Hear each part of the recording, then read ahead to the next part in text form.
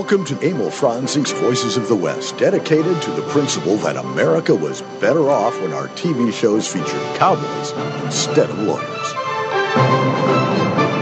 No truer words were spoken. Good afternoon. Harry Alexander with you on Emil Franzing's Voices of the West, along with Bunker DeFrance here, Yep. and Todd Roberts is in Los Angeles with us.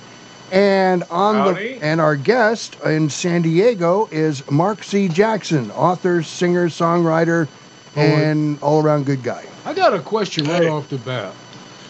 Okay. Right Well, off, boy, right off the bat. I saw all that singer, songwriter, author, poet, actor. Now, I know you did one of Red Shuttlesworth's epics, but what other acting have you done? Nothing. That's what you've gone Hollywood already. That's good. You can tell this is going to be a great hour. You know what? I think I put on there sometime actor. Sometime, yeah. One of my bios I put sometime actor. So I figured I had to. You know, anytime you work with Red and especially Kirk Ellis, if you guys know Kirk. Yes. You know, no matter if you're on stage in front of an audience and you say the right words, and in my case, I played a guy named Pablo from the 1917 in Cherry, Arizona. If you know anything about Red's work, No. And I figured that gave me license to put that on my bio. So. Well, yeah, you're ready for an interview. Well, Mark, Yeah. Mark is an author as well. One of his books is The Great Texas Dance, and it's Tales of Zebediah Creed. Western True West. Second book. That's the second book. I'm sorry. Second book. Yeah. True West magazine says the Great Texas Dance is one of the best Western novels ever written. That's pretty high accolade there, buddy. Yeah. I know who wrote that, and I don't know if I should tell you who. I didn't pay her. I swear to God, I didn't pay her. Okay. You know, and Stuart Rosebrook had to bought into it. Yeah. Well, it's funny. I think we all know who he is. Yeah, Stuart's a good friend of the show. He's a good guy. Yeah. He says hello to you. I spoke with him I've got to tell you though. Oh, good. I was talking with Candy Moulton yesterday, and during the conversation, I wanted to know what we were up to, and I told her we're having you on, and I said, "Why? I've got you here. What dirt do you have on Mark?" And Candy is a lady. She would not snitch on you. We both confess to having dirt under the rug, but she would not snitch on you. Well, good. I know Candy. We don't know each other well. I've only been coming around the Western Writers. My first conference was in Sacramento in 2014. So. And I came through with Chet Cunningham. Do you guys know who Chet is? I brought a couple of articles from the roundup about him. One while he was still with us, and then the one after he passed on. Fascinating man. Yeah, 2014. That's the year this show, Emil Franzi, won the Lariat from the Western Writers. Oh, great! Yeah. Well, I was there when you guys got it. Yeah. So Yeah, we're proud of it. that's. I met Chet through a friend of mine where I worked. I worked almost 31 years in a factory, and just recently retired to write full time. And I met his grandson, and he happened to ask me what I was doing. It's about 2011. And I said, "Well, I'm writing these little stories." And he said, "Well, my grandpa is a writer. And I'm a full-time writer." And the first thing I thought was, no, nobody writes. Who in San Diego makes his living writing books? And so I sent him a little 600-word short story that I wrote. It was the first thing I ever wrote. I was, 54 years old, I think, however old I was. And so I sent it to Chet, and he liked it, and he got back. Oh, it took me 6 months to get up the nerve to send it to him.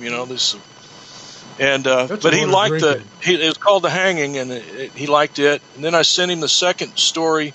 That's where I found Zebediah Creed, is that little story there. Mm-hmm. I sent him the second one, and he says, "Well, that was terrible, but we'll go with the first one and come join my writers group."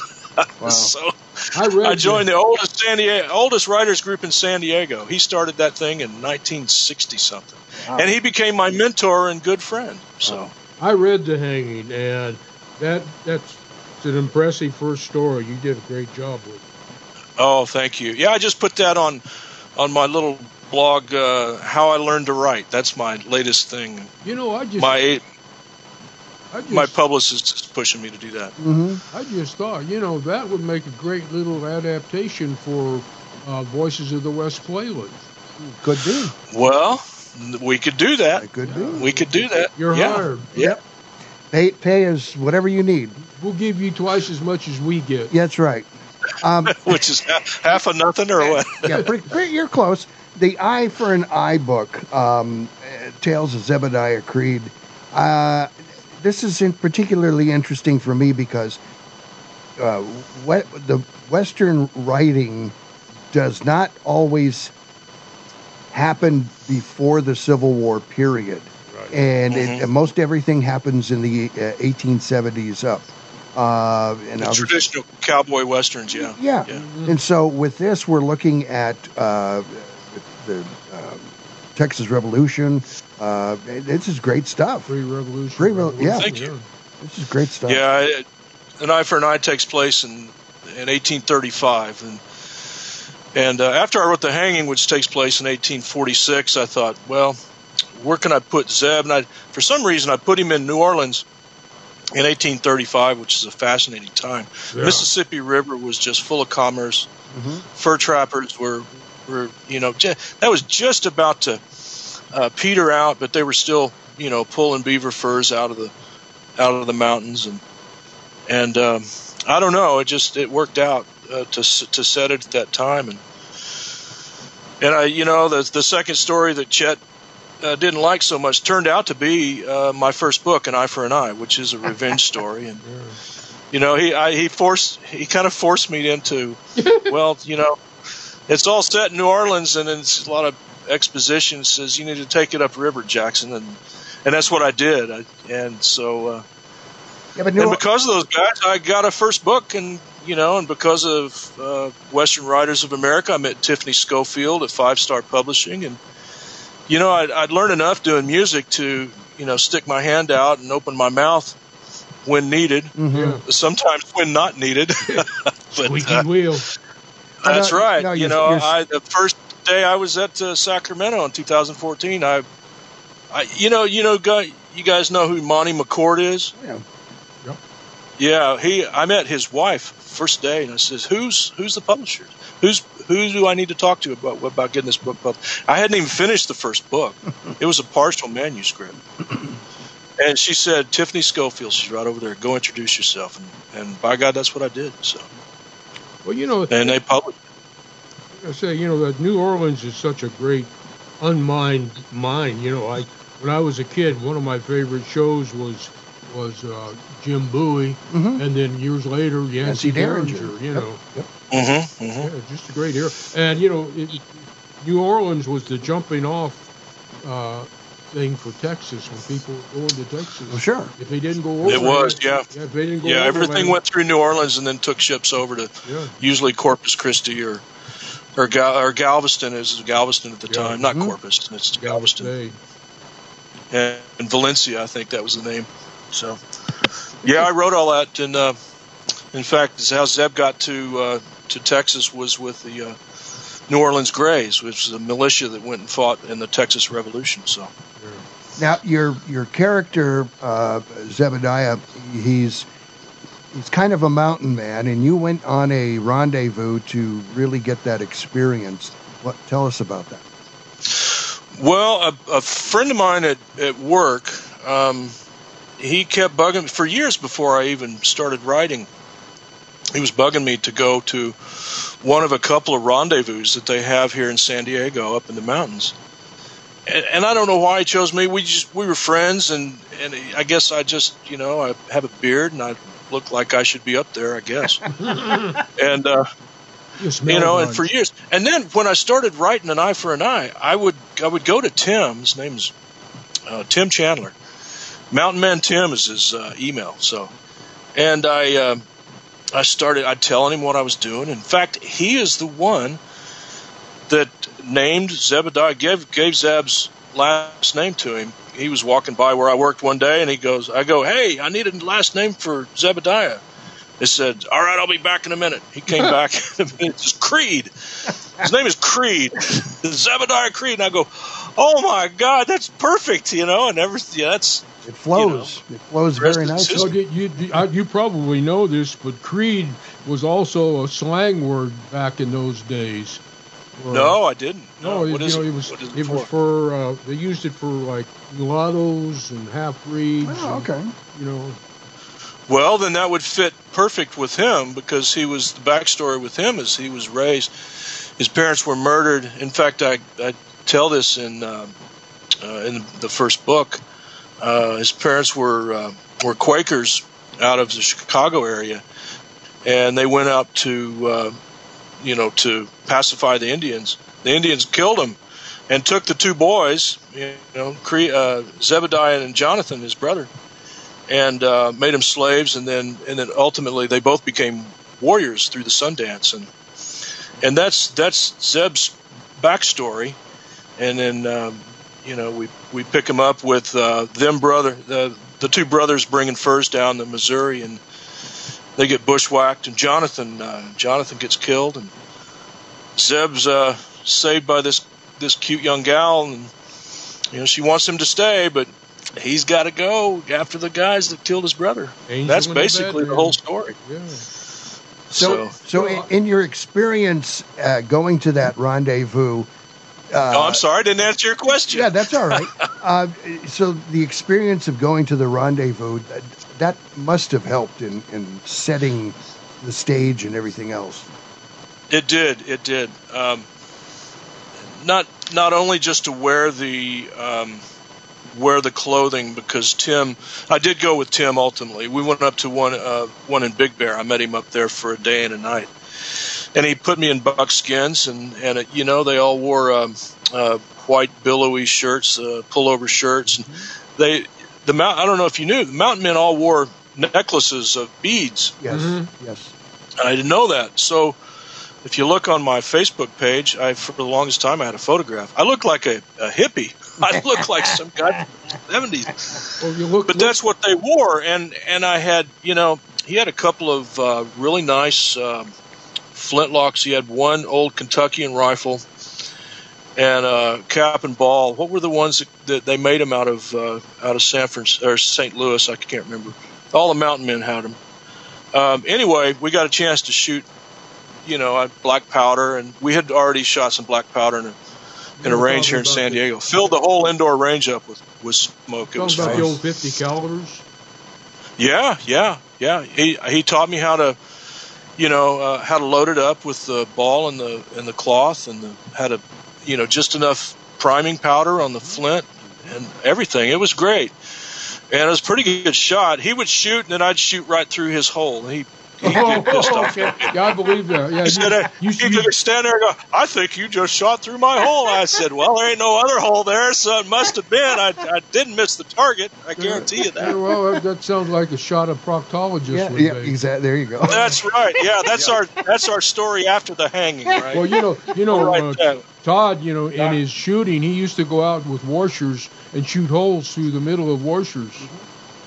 Yeah. Oh, okay. Yeah. You could tell because the washers were all burned.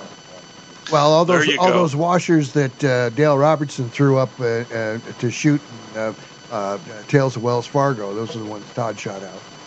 Oh, okay. Oh, cool. There was one Western, I don't remember which one it was. Yeah. There was one, the guy, they throw a coin up and he shoots it, and he says, I'll do it again. I'll put one through the middle. He throws it up there and they shoot, and they said, well, how do we know you hit it? He says, put a stamp on it. They put a stamp on it. They throw it up. He shoots it again, blows a hole through the stamp. There you go. Yeah. I was going to say only in Jimmy Hollywood. Stewart stole my idea for Winchester 73. Yeah. Okay. So, Mark, I have a question for you, and it's never really been answered. Okay. Through all my travels through Oklahoma, and as I told you, I have 3 large branches of family there, and from my mom's side. And I've got the Maddens and the Greens, and the Maddens, the Greens, and the Gilkeys, and I just didn't understand. And it's never been explained to me. And now you're only proof of it. You served in the Navy. I did, yeah. So where does this fascination, love, and passion for the Navy come from the people of Oklahoma, who are landlocked on every side? That's right. I don't know. Other than I have to tell you that ever since I was about 4 or 5 years old, I wanted to see the coast. In fact, I came here to probably Long Beach when I was about 5 years old. My grandmothers, both my mother and father, their parents had moved out here, so I had come out here at a very young age with my mom and dad. And there's just something about the expanse of the ocean. It's very similar to the expanse of the prairie. Okay. I don't know if there can be a comparison to that. Sure there is. Yes, I just had an intrinsic understanding since I was 5. In fact, I remember standing in my grandmother's living room, telling everybody that was there. We had Sunday afternoon dinners, and telling everybody there at 5 years old that if I were to ever be in the military, it'd be the Navy, because I wanted to go sail on the ocean. Well, so I did, and by the time I spent almost 12 years there, and all my 20s were in the Navy, most of it. And by the time I was 25 years old, I'd been completely around the world with either ship, planes, trains, and automobiles, and Navy ships. So, well, not to make light of your service, and thank you for your service. It always, Oklahoma and the Navy. I think the best encapsulation of it for me, in a funny way, was George Goebel on the Johnny Carson show when he said, I was in the Navy. I came right out of Oklahoma. I was in the Navy, and he said, I served in Oklahoma during World War II. He said, there was a big Navy base, air base, in Norman. He said, well, I didn't realize there was a Navy in Oklahoma. He goes, well, did you notice that not one Jap Zero got past Tulsa? That's right. That's right. Well, did you know that Oklahoma built the first sod submarine? Yeah, I did. I had no idea. Yeah. I don't know anything about that. Well, you mentioned your grandma. Well, we're going to do a break first. Oh, okay. Okay. Let's come back to break already. This is going quick. While we go search for the sod submarine, we're going to take our first break. This is Emil Franzi's Voices of the West with Harry Alexander, Bunker DeFrance, and Todd Roberts. Our guest, Mark C. Jackson, author. He's in San Diego. And we're going to talk more with him about all of his stuff right after these important messages. You stay tuned.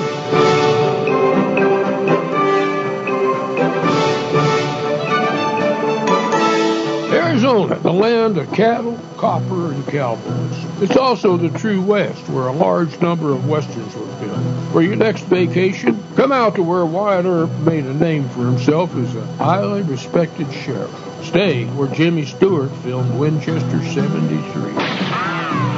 That would be the White Stallion Ranch. Situated in the mountains just northwest of Tucson, the White Stallion Ranch is an award-winning dude ranch with 43 guest rooms and the Hacienda.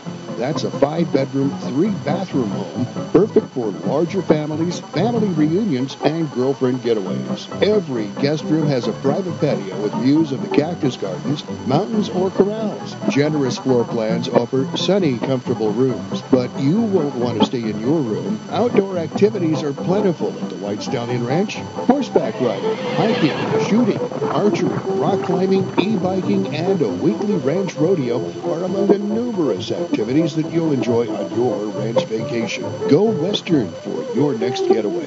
The White Stallion Ranch. Book your vacation now online at whitestallionranch.com or call 520-297-0252. Imus Wilkinson Investments, 777-1911, is a unique investment management firm. They pay little attention to where the market indicators are because smart investment management goes way beyond checkered stock exchanges. They are very good at managing all types of investment based on client expectations. They build relationships, and They want clients, not customers. My family is proudly included among them, and they'll help you, as they did us, design a portfolio that achieves what you want when you need it. Imus Wilkinson Investments, they're really good at what they do. 777-1911. America, let me tell you about Sergeant Greg Anderson. Served 2 tours in Afghanistan, Bronze Star and Purple Heart recipient, and unemployed.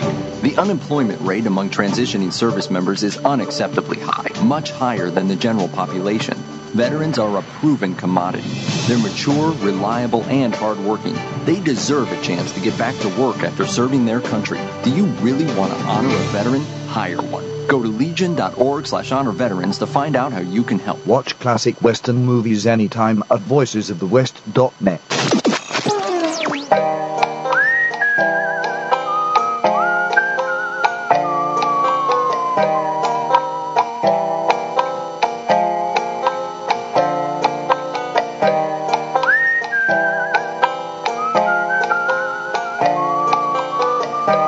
And I are just sitting here wavering back and forth, listening to that. I was just picturing a cowboy puckered on a horse. Welcome back to Abel Franzi's Voices of the West. Harry Alexander Bunker DeFrance, Todd Roberts. Our guest is Mark Jackson in San Diego. He is the author of The Great Texas Dance, Tales of Zebediah Creed. That is book number 2, and the first one is called An Eye for an Eye. And let's talk about that second book there. I want to talk about his grandma for a second. I'm sorry. Go right ahead. Yeah. You mentioned that at age 5 you were visiting with your granny, and I understand your granny wrote poetry, and that had a profound effect on your life. How did it shape you? Well, I would go over and stay the night with her, and it's kind of like what I wrote in my little bio. I found out she was writing poetry, and I was 5 years old. What's a poem? And she explained to me what it was, and you put words together and they rhyme. And I guess I was old enough to, first or second grade, probably first grade, and I didn't really understand them. You're too young at that time, but what I did know is that when I found out later that they were actually published in the newspaper, my parents, the Daily Oklahoman was a huge part of their life, and I don't know. That always stayed with me. And then when I hit second, third grade, I started writing poetry of my own, and I remember telling my third grade teacher, she was taken aback when I said, God,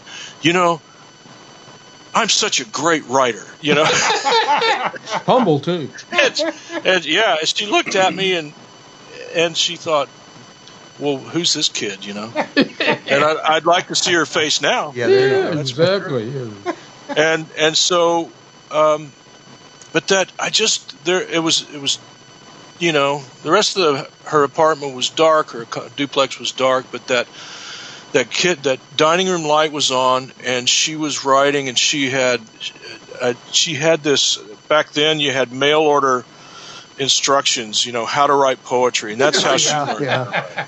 Remember that? The back of magazines? Like famous artists. Well, that's how so that's, and then she got published, and then, later on, my aunt and my mother, my aunt particularly, took all those poems and did a self-publishing thing, and I still have those today. So and, the poetry came before the music, then. Yeah. It really did. I started playing the guitar at about 13, like everybody else, and my age. First song was House of the Rising Sun, and the second one was a Dylan. Don't Think Twice, It's All Right. Right.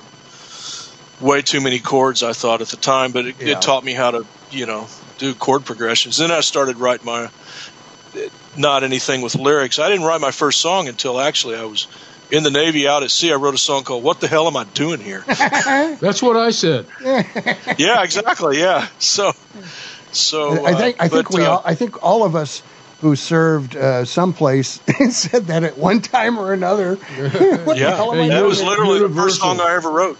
So, and then the second song was like Old Timer's Lullaby, and what came out was this country vibe, this country music that I didn't know I had in me, and it was natural for me to write like that. And as I said, the second song was called Old Timer's Lullaby. It's about an old cowboy on a prairie. It's called Snakeskin Dried Out, Feeling Like a Buffalo Bone. I mean, that's the lyrics I started out writing. And, you have on your website some YouTube videos of some of your music, and I wanted to do a little clip here. This one is called I think I have the title right, A Real Charm, or is that the album name? It was the album title, but the song is called A Real Charmed Life. Real Charmed Life. All right. Yep. This is the Cat's Pajamas.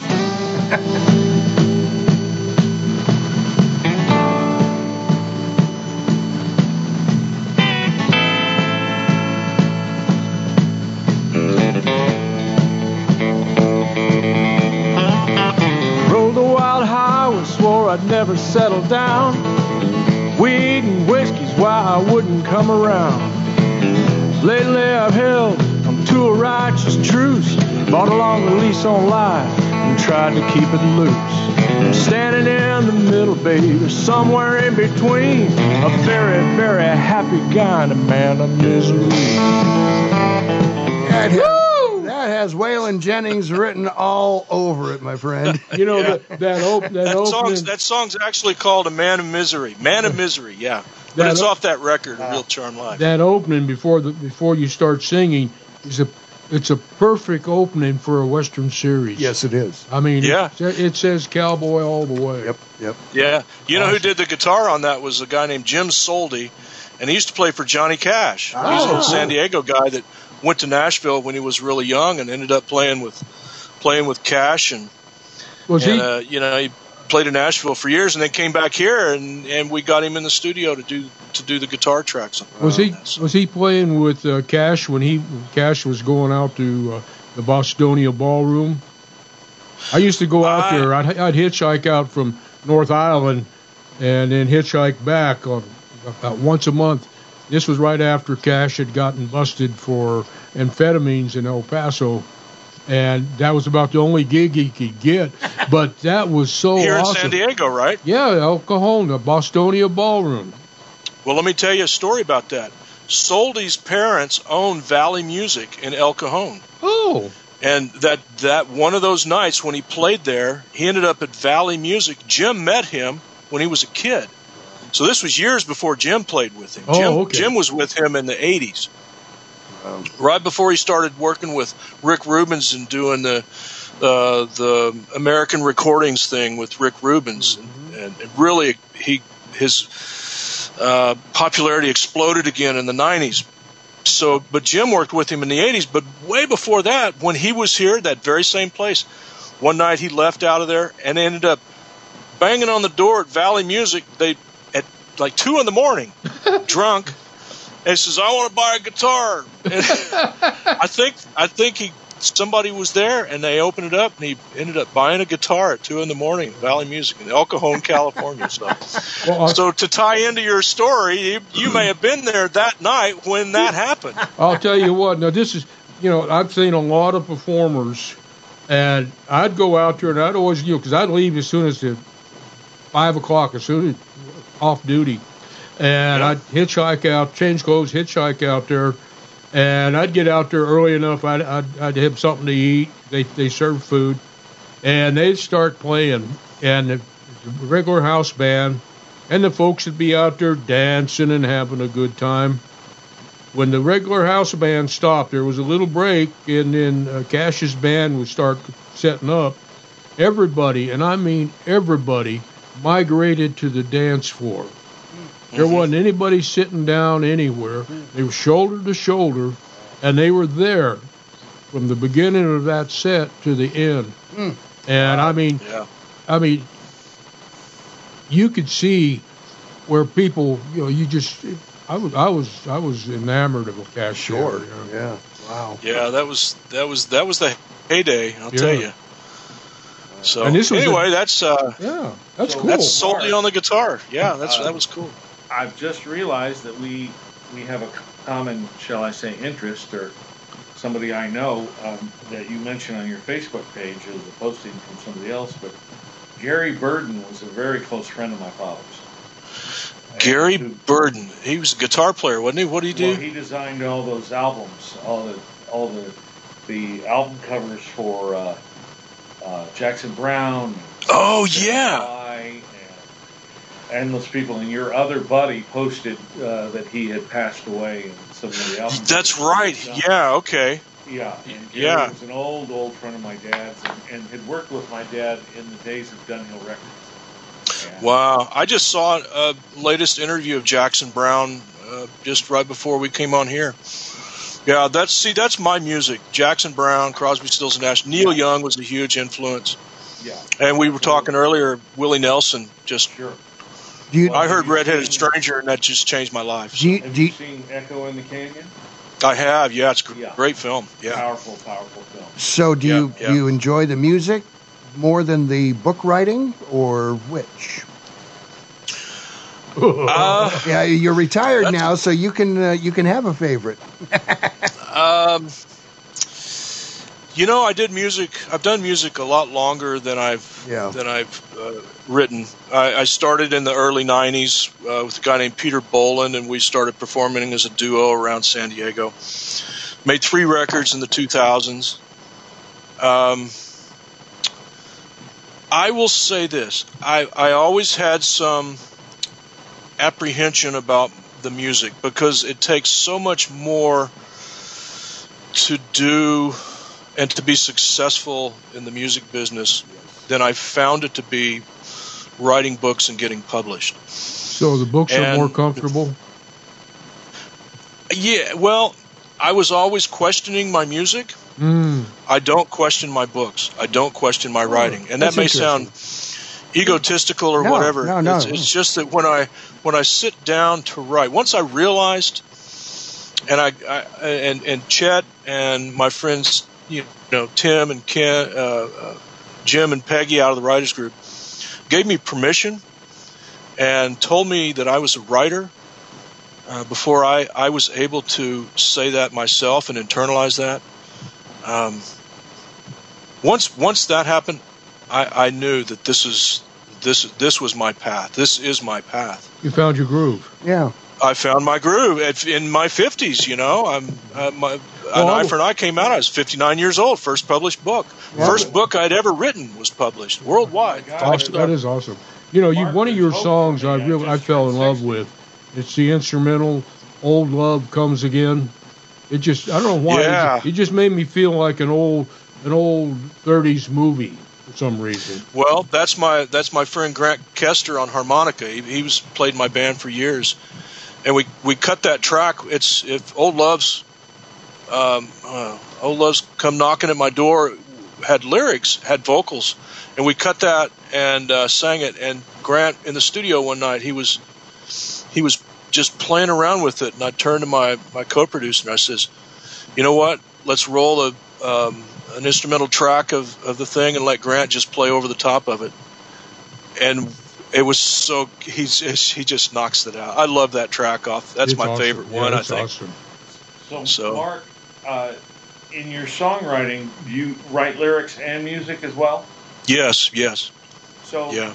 I forget the name of the film, but I saw this once, and it was an old 30s or 40s musical biopic about some music, some great writers of music and lyrics, and they were arguing with each other, and it's always been a question in my head that I like to ask people who write both, which is, do you find it more constrictive or more difficult to write lyrics or music? And the reason I ask is because the argument of the lyricist was it's more difficult to write lyrics because all of the different words in the world, in the history of mankind, are available, and there's too many choices.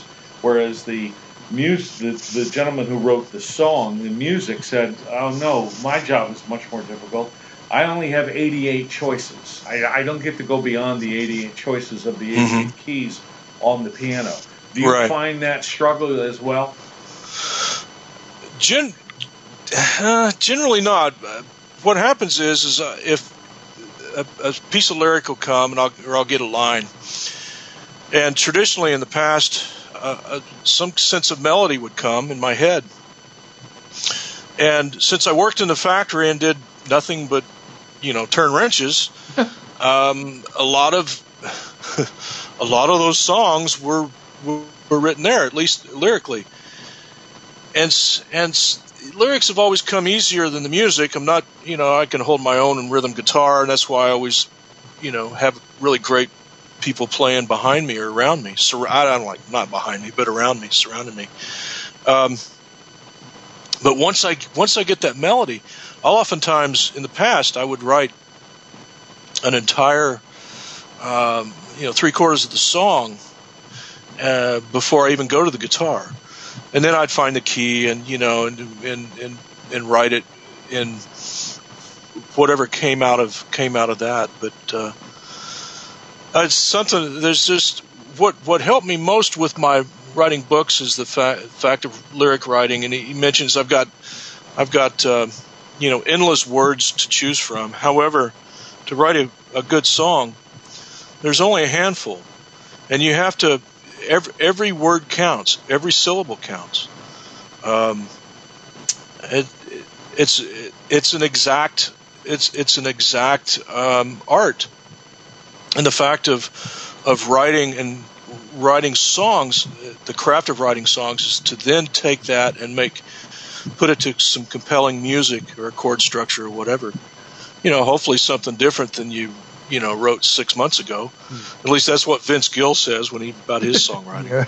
All right, we got to do another break here. When we come back, I want to talk with you, Mark, about another project that you've got going, radio play, and with another. Yeah, we'll want a job on it. Another podcast group, and so we'll talk about that when we come back. We're talking with Mark Jackson, author and singer, songwriter. Sometimes an actor, he says, in the builder stage, of things. screen, and supermarket openings. There you go. And there you go. I've done those before. And so this is Emil Franzi's Voices of the West. Harry Alexander, Bunker de France, Todd Roberts. We'll be right back.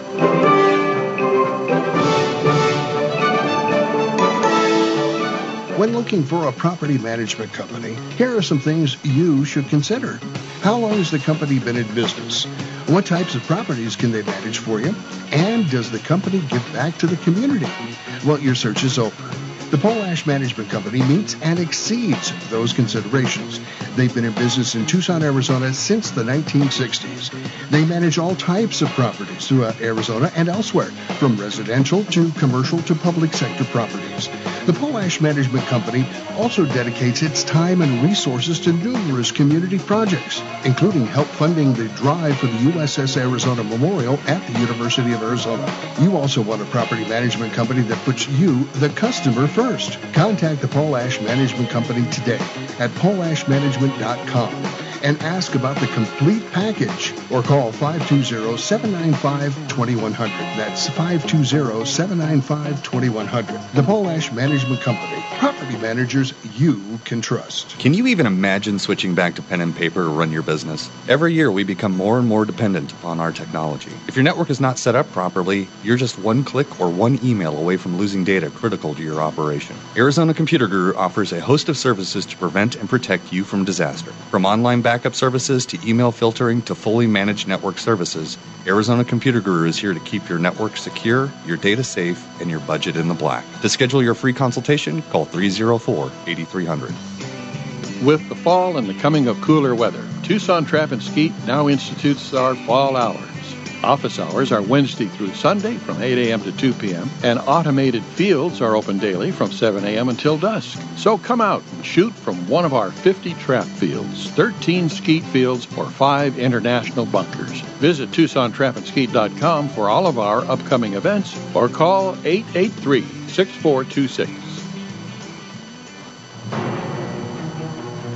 Hello, Hello, podcast listeners. I'm Tom, the host of the Movie Zealots podcast, and I'm inviting you to give the Movie Zealots podcast a listen. Every episode, my co-hosts and I review the latest box office releases. But there's more than simply just that. We also play games like the Alexa quote of the show, and may the odds be ever in your favor, and have a From the Cutting Room Floor segment that is an open forum to discuss anything from our thoughts of a Netflix TV series to our experiences with movie subscriptions such as the AMC Stubs or MoviePass. So, after finishing this podcast, please give the Movie Zealots podcast a listen. We can be found on iTunes, Stitcher, Spotify, and Google Play. Simply search Movie Zealots. Until then, that's a wrap. Coming to you from the great southwestern United States. Are you gonna pull those pistols and whistle Dixie? This is the Voices of the West.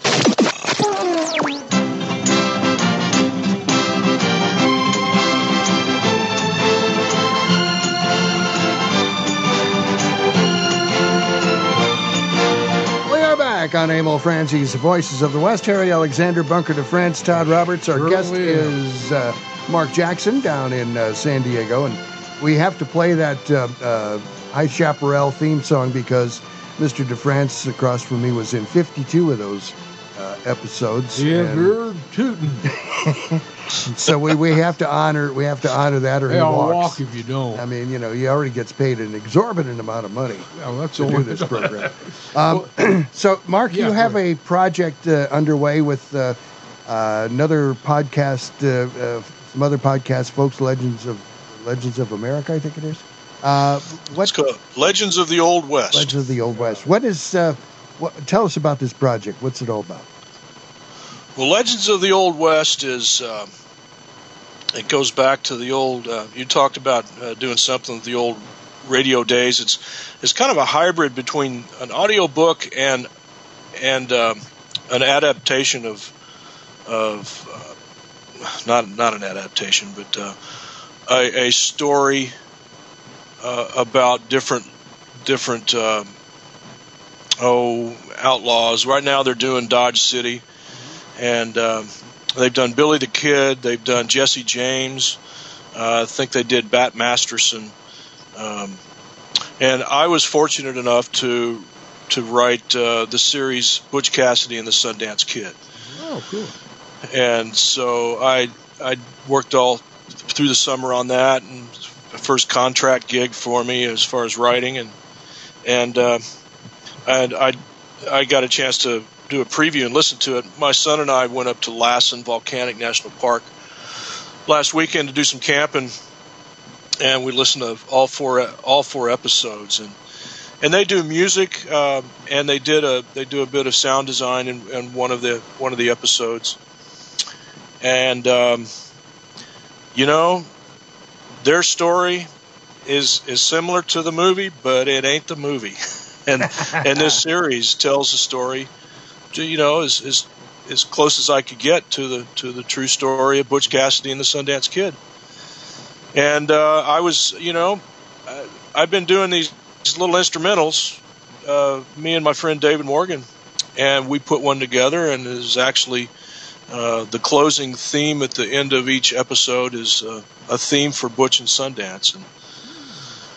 And so I got some music on there, and it's mostly my writing. Chris and I did a nice collaboration, and then he narrates it. Chris Wimmer is a great narrator, and I think it's gonna do real well with his podcast. So you're gonna do more of those?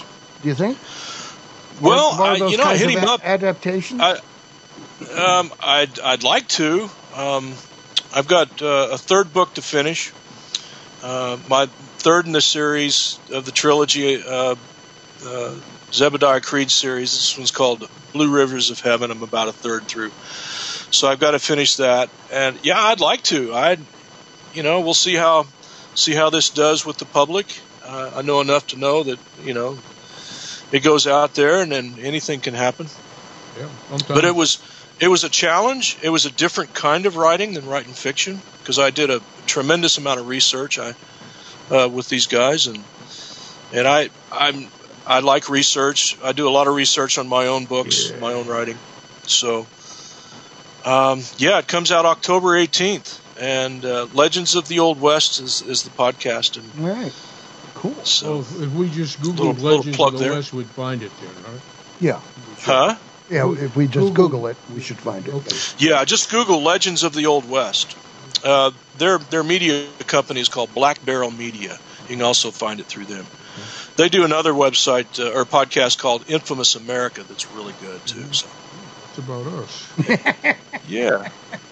No, we don't. We're and then the next one I write is going to be for you guys, right? all right. Okay. Yeah, well, see, There you go. we'll negotiate a contract right now.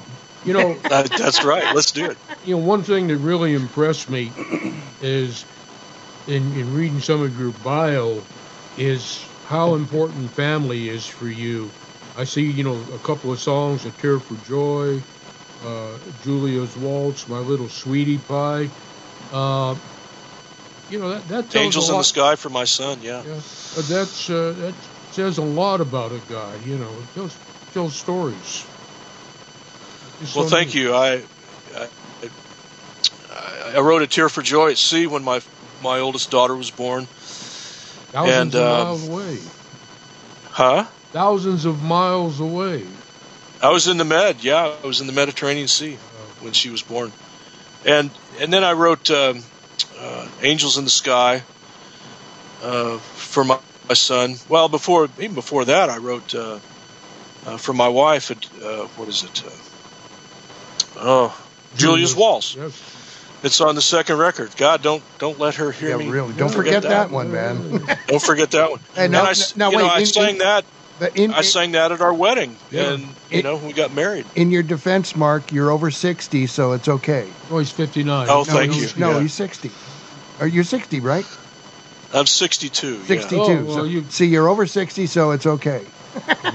Yeah. You can rob a liquor store. That's what and I get tell away with it. myself every day, I think. Yeah. Well, I got another question Wait a for second. you. Wait. Oh, go ahead. Go I ahead. just turned 60 last Saturday. What is my excuse? There is no excuse, Todd.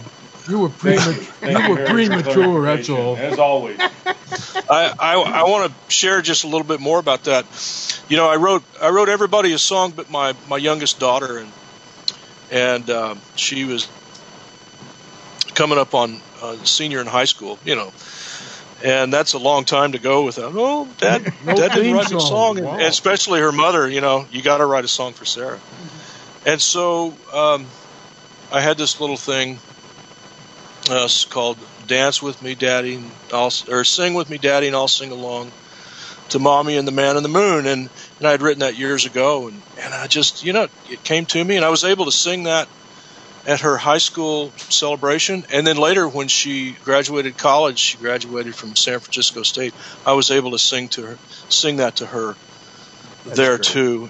And "Angels in the Sky" is a special song that I wrote for my son years ago, you know, when he was 5 years old. And when my father passed away in 2015, he was a vet. He passed away at the VA center there in Oklahoma City. And my sister had a video of me and my band performing that song that I wrote for my son. And that was probably the last thing he heard of any piece or anything before he passed away. So it was very fitting, you know, to come full circle with that. Family's so important. Yeah, family is most important, definitely. Yeah. We're talking with Mark Jackson. He's in San Diego, author, singer, songwriter, sometimes an actor, sometimes a builder of things, sometimes whatever. This is Emil Franzi's Voices of the West. We got to do our last break here. So, Bunker to France, Harry Alexander, and Todd Roberts. We will be back right after these important messages. Arizona, the land of cattle, copper, and cowboys. It's also the true West, where a large number of Westerns were filmed. For your next vacation, come out to where Wyatt Earp made a name for himself as a highly respected sheriff. Stay where Jimmy Stewart filmed Winchester 73. That would be the White Stallion Ranch. Situated in the mountains just northwest of Tucson, the White Stallion Ranch is an award-winning dude ranch with 43 guest rooms and the hacienda, That's a 5-bedroom, 3-bathroom home, perfect for larger families, family reunions, and girlfriend getaways. Every guest room has a private patio with views of the cactus gardens, mountains, or corrals. Generous floor plans offer sunny, comfortable rooms, but you won't want to stay in your room. Outdoor activities are plentiful at the White Stallion Ranch. Horseback riding, hiking, shooting, archery, rock climbing, e-biking, and a weekly ranch rodeo are among the numerous activities that you'll enjoy on your ranch vacation. Go Western for your next getaway. The White Stallion Ranch. Book your vacation now online at whitestallionranch.com or call 520-297-0252. Imus Wilkinson Investments, 777-1911, is a unique investment management firm. They pay little attention to where the market indicators are because smart investment management goes way beyond checkered stock exchanges. They are very good at managing all types of investment based on client expectations. They build relationships, and they want clients, not customers. My family is proudly included among them, and they'll help you, as they did us, design a portfolio that achieves what you want when you need it. Imus Wilkinson Investments, they're really good at what they do. 777-1911. Hi, this is Craig Morgan with a special message for all those who have served in the U.S. Army. The National Museum of the United States Army, to be built at Fort Belvoir, Virginia, will include the Soldier's Registry, an electronic record of Americans who have worn the Army uniform, recognizing their service. I've already added my story to the registry. I hope you'll add yours. To learn more and to make your story a permanent part of the National Army Museum, visit armyhistory.org. Read classic Western comics anytime at voicesofthewest.net.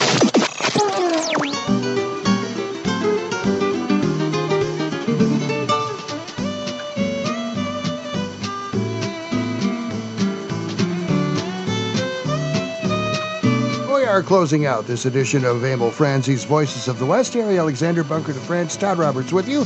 Our guest in San Diego is Mark C. Jackson, award-winning, multi-talented Mark C. Jackson. That's the best way to put it there, I think. And family. And family man. So, all right. Where do we go from here? You got a third book going, Mark. But before we do that, let's do that shameless promotion plug stuff. Websites, Facebooks, and Twitters, and what have you. Where they can buy them. You can go through my site is markcjacksonwriter.com. That's my website. So you can go there and learn more about me. I've got some music up there, or links to music and my 2 books. And soon I'm starting to do some blogs. I'm writing these blogs called How I Learned to Write. Yeah, very good. For instance, I went to Barnes & Noble every month for 6 years and bought the Writer's Magazine and Writer's Digest and basically taught myself the craft of writing, and along with my writers group. So, and I'm on Facebook, Mark C. Jackson. Find me on Facebook. I've got an author's page. I just did a Twitter account for Zebediah Creed. So we'll see how Zeb does on that thing. Nice. Yeah, cool. I like it. And I've got one. I got a great publicist. You guys probably know her, Krista, out of Minneapolis or somewhere up there. And she says, you got to write blogs. And so that's what I'm doing. And what else? I'm on Instagram, but Facebook, I post most stuff on Facebook. Now that you're retired, do you find that writing comes to you naturally, or is it you have to treat it like a job and actually go and sit down at the desk or wherever and do a concentration? Schedule. I have to do it that way. Yeah. I have to. I'm usually out here. We took a tough shed and finished it, and that's my office in the backyard. And I bet it's great. So I have to be out here by about 9 and write to 11, and then if I do a second session, 1 or 2 to about 4 or 5. So at least that's what I'd like to think that I do. But I want to tell you guys about this cool thing. I am working on a song. All right. I'm kind of getting, and this is a way back into some of the songwriting. Chris Enns is a good friend of mine. I know you guys know her. Oh yeah, we love her. She was with the monologues, and I'll do this quick. I know we only got a few minutes. Oh, her site is awesome. Yeah, she's an amazing, New York Times best-selling author. She's now president of the Western Writers of America, and so we started kind of joking around about writing a song together, and I said, well, tell me a story. Find a story about unrequited love, and because she had written something and sent to me, and she had recently been, I think, up in Pierre, North Dakota, and had met a woman named Rosemary, and she was one of two sisters named, I think, the Tope sisters, that used to do trick riding and trick roping with Casey Tibbs. One of you guys had mentioned Casey Tibbs. Yeah, okay. Yeah. I did. So I wrote the lyrics, and she has helped and collaborated with my other writing partners down here. And she's coming down to San Diego to actually do a recording session to sing and recite, because it's a story song. Most of it's spoken word, but it is the story of Rosemary and Casey Tibbs when they were young and on the circuit, called A Cowgirl's Lament. Wow. And we did the music for it. The music's pretty much done, and we're just waiting for Chris to schedule her trip down to do that. And she swears we're going to win the Spur Award with this one. Oh, yeah. Well, that's cool. So I'm real excited about that. In fact, to work with Chris. And, yeah, that is cool. And that you'd mentioned Casey Tibbs. And another caveat to that story is my good friend David Morgan, who I co-write with and did all the music, co-wrote the music with. He was in a band here in the 80s. Well, Casey ended up in Ramona, California, right? Mm-hmm. Just east of here, and with a big ranch. And he used to go see David play at this bar that his buddy owned, that David's band used to go play. And when I told, and then he wanted to take them to Vegas. I'm going to take you guys to Vegas and make you stars and all that. This is Casey Tibbs telling.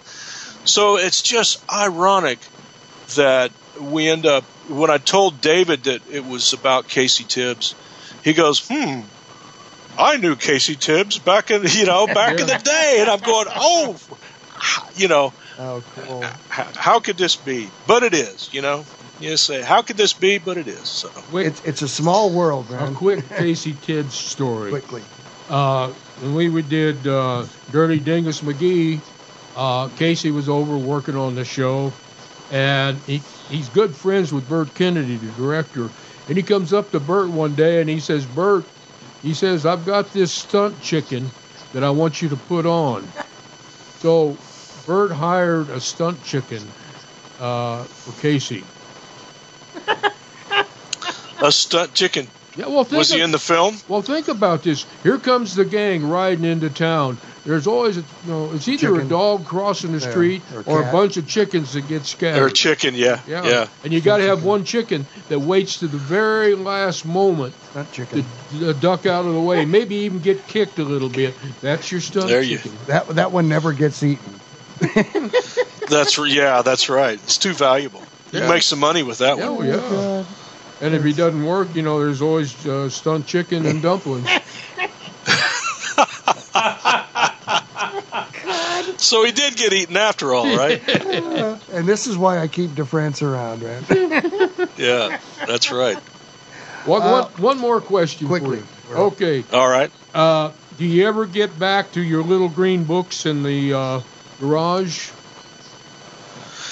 Only when I clean it out, which it hadn't been the last couple of years. Well, there's got to be some jewels in there, some story ideas, some songs. There are, and all those early songs, old timers lullabies, written in those books, and one of these days I'll get out there. I'm not too lacking in ideas right now, but. Oh no.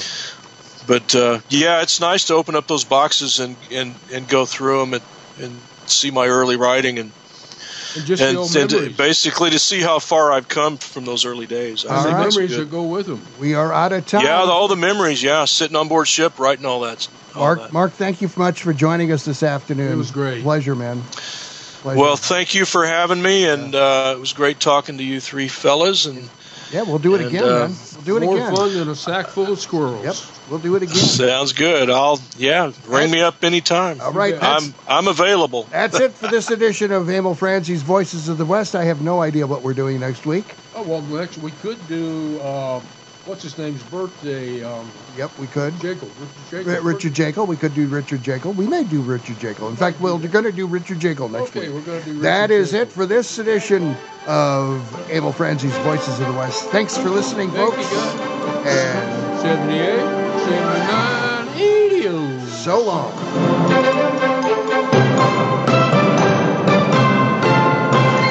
Thanks for listening to Emil Franzi's Voices of the West.